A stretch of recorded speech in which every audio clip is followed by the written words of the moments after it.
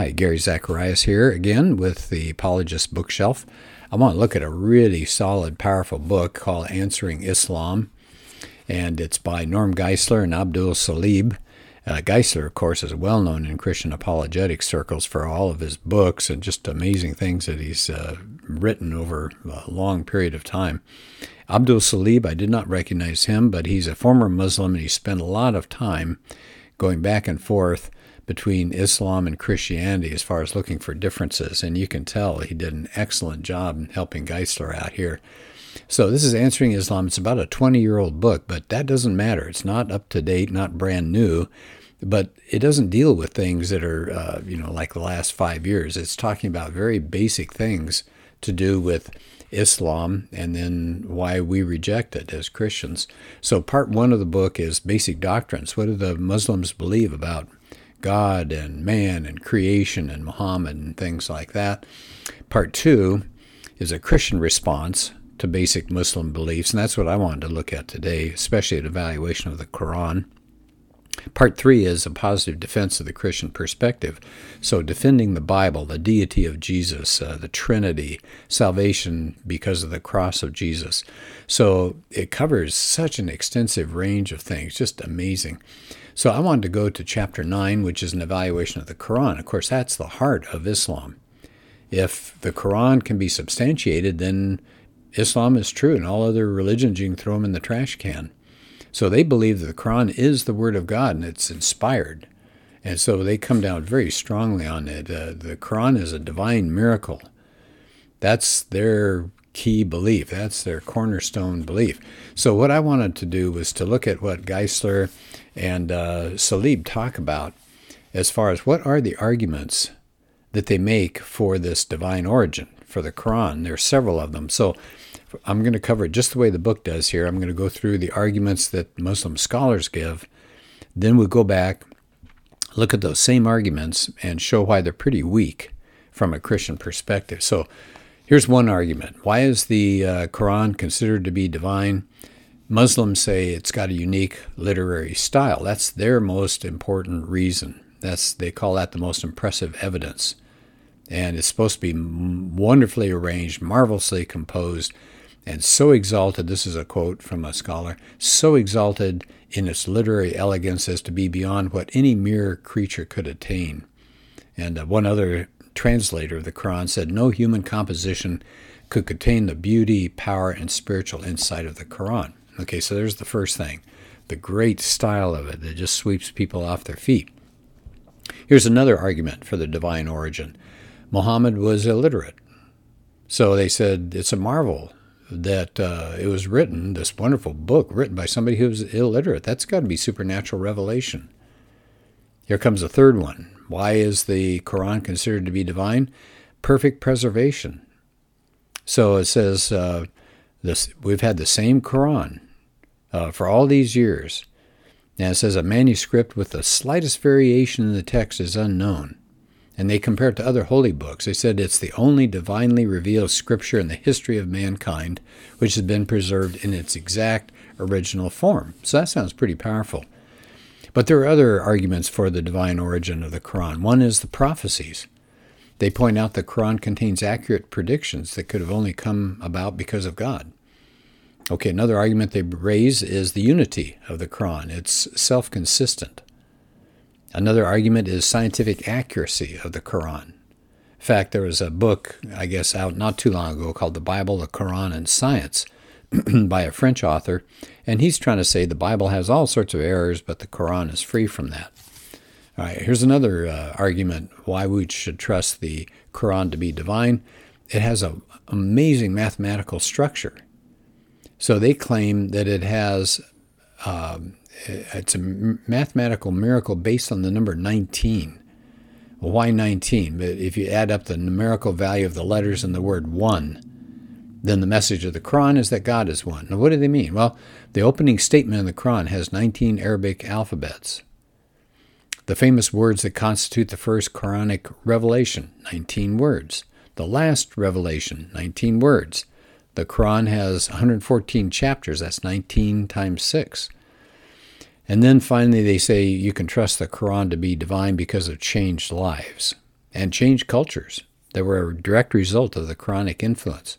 So there they are. There are the arguments in favor of why we should trust the Quran to be a divine document. But I like the fact then that Geisler and Salib very carefully go through those arguments and show the problem.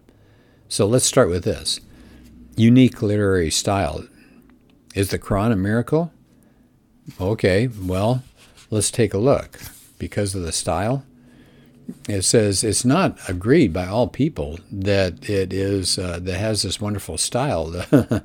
One writer named Carlyle said this of the Quran: "It's as toilsome reading as I ever undertook, a wearisome, confused jumble, crude. Nothing but a sense of duty could carry any European through the Quran." Now, of course, that's just one person's opinion, but it says, if you think about it, it says eloquence is actually kind of a questionable test for divine inspiration. All it could really prove is that Muhammad was gifted. But it says, what about Mozart? Mozart did some amazing things even earlier, much earlier than Muhammad did. But what Muslim is going to say that Mozart's works are miraculous? In fact, if we're going to test something by eloquence, then it says you can make a case for the divine authority of a lot of classics. Homer, producing the Iliad and the Odyssey. What about Shakespeare? Is he eloquent? Sure. It says, but Muslims wouldn't accept Romeo and Juliet or anything like that to be divine inspiration. And in fact, apparently a lot of scholars don't even think the Quran is the best work among Arabic writings. So it says even some early Muslim scholars admitted the Quran was not perfect in its literary form. Even if the Quran, they say, were the most eloquent book in Arabic, that wouldn't really prove divine authority. You could argue about that in books in Hebrew or Greek. So that's not a very strong argument. What about this? Muhammad was illiterate. So therefore, producing this book shows what an amazing divine deal this is. But they said some people actually question whether Muhammad was illiterate. And there's some evidence actually to suggest that he may not have been illiterate at all. And even if he lacked formal training in his earlier years, I mean, he was intelligent. He could have caught up later on his own, and he certainly wouldn't be the only self-taught literary figure in the history of humanity. And of course, even if he wasn't formally trained, he had skills. And what about scribes? So that was not uncommon at the time. He could have had somebody writing these things down. Some critics say that, of course, this is probably more from the Christian perspective, but Muhammad himself thought that he was receiving information from a superintelligent evil spirit. And so if that's the case, then the Quran doesn't reflect Muhammad's intelligence, but this spirit's intelligence. How about perfect preservation? Does that prove divine inspiration for the Quran? Well, actually, no. And this is something that is so important. This is something I hope you really take away from this. There is huge overstatement as to the preservation of the Quran. Apparently, right now, what we have is actually a very good copy of the 7th century recension. In other words, they went through and they got rid of other copies. It's not true that this is the way it came from Muhammad. So what happened was, during the reign of Uthman, he was the third caliph, they were getting reports that several different Muslim communities were using different versions of the Quran. And so a person was called in to oversee the official revised version. So that's the one that's uniform, not the original copy that came from Muhammad. So who knows whether they took the right one and copied that one. There's a European archaeologist who wrote a book called Materials for the History of the Text of the Quran. And he talks about what the Quran was like before it got standardized under Uthman. It says, contrary to Muslim claims, there were several different texts prior to Uthman's revision. So he just destroyed other versions and canonized one. So it says apparently the one that Uthman had was just one among several types of texts to exist. So much for this preservation. And he said, in fact, today, not all Muslims even accept this version of the Quran. The Sunnites, I guess the Sunni Muslims, accept a different one. So we've got all sorts of variant readings going on here. Let me skip over. So I hope that makes sense here. Let's go to, what about prophecies in the Quran? Does that prove supernatural stuff? So first of all, they're not supernatural at all. I mean, they're things like God is on our side, we're going to win. Well, that's not particularly specific, is it? The only really substantive prediction, I guess, in there is about the Roman victory over the Persian army that took place at Isis, and that's in Surah 30, and it reads, "The Roman Empire has been defeated in a land close by, but they, after this defeat of theirs, will soon be victorious within a few years." But it wasn't very spectacular. It says the prophecies is not a big deal. It's not long range. It's not unusual. It said you'd expect defeated Romans to bounce back. It says all you have to do is kind of look around and see what's going on. So that's not much if you want to depend on the prophecies to prove the Qur'an is from God. What about the unity? There's another argument.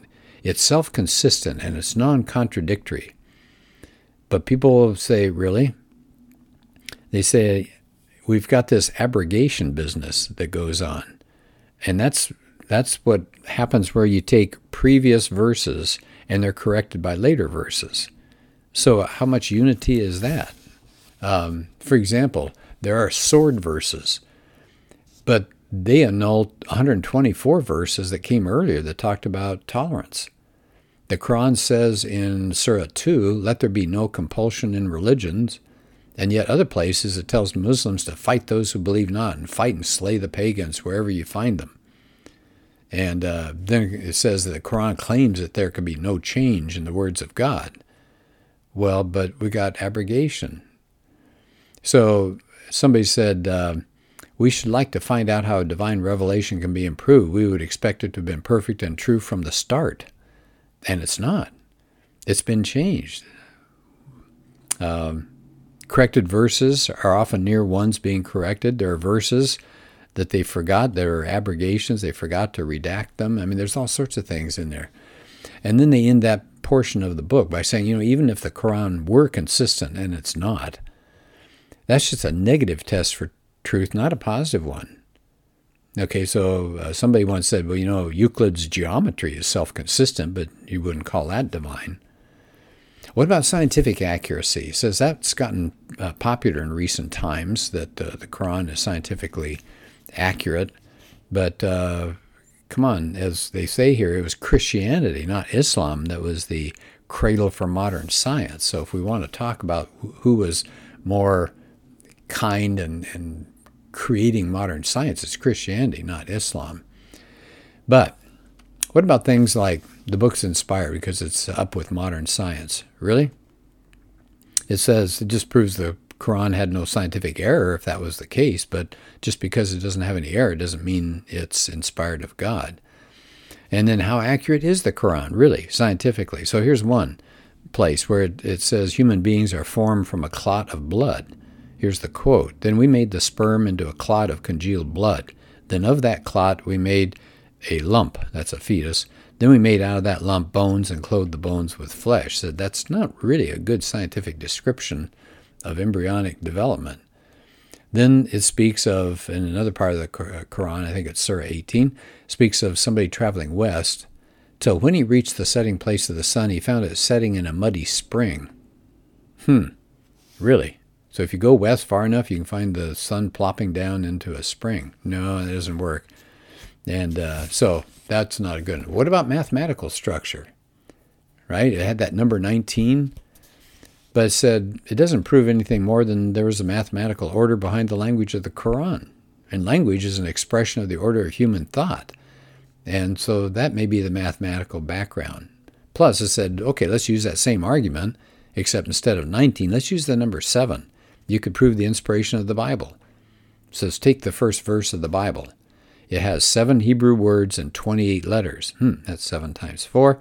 There are 3 nouns, God, heavens, earth. Their total numeric value is 777. The verb created has the value 203. That's 7 times 29. The object is contained in the first 3 words with 14 letters.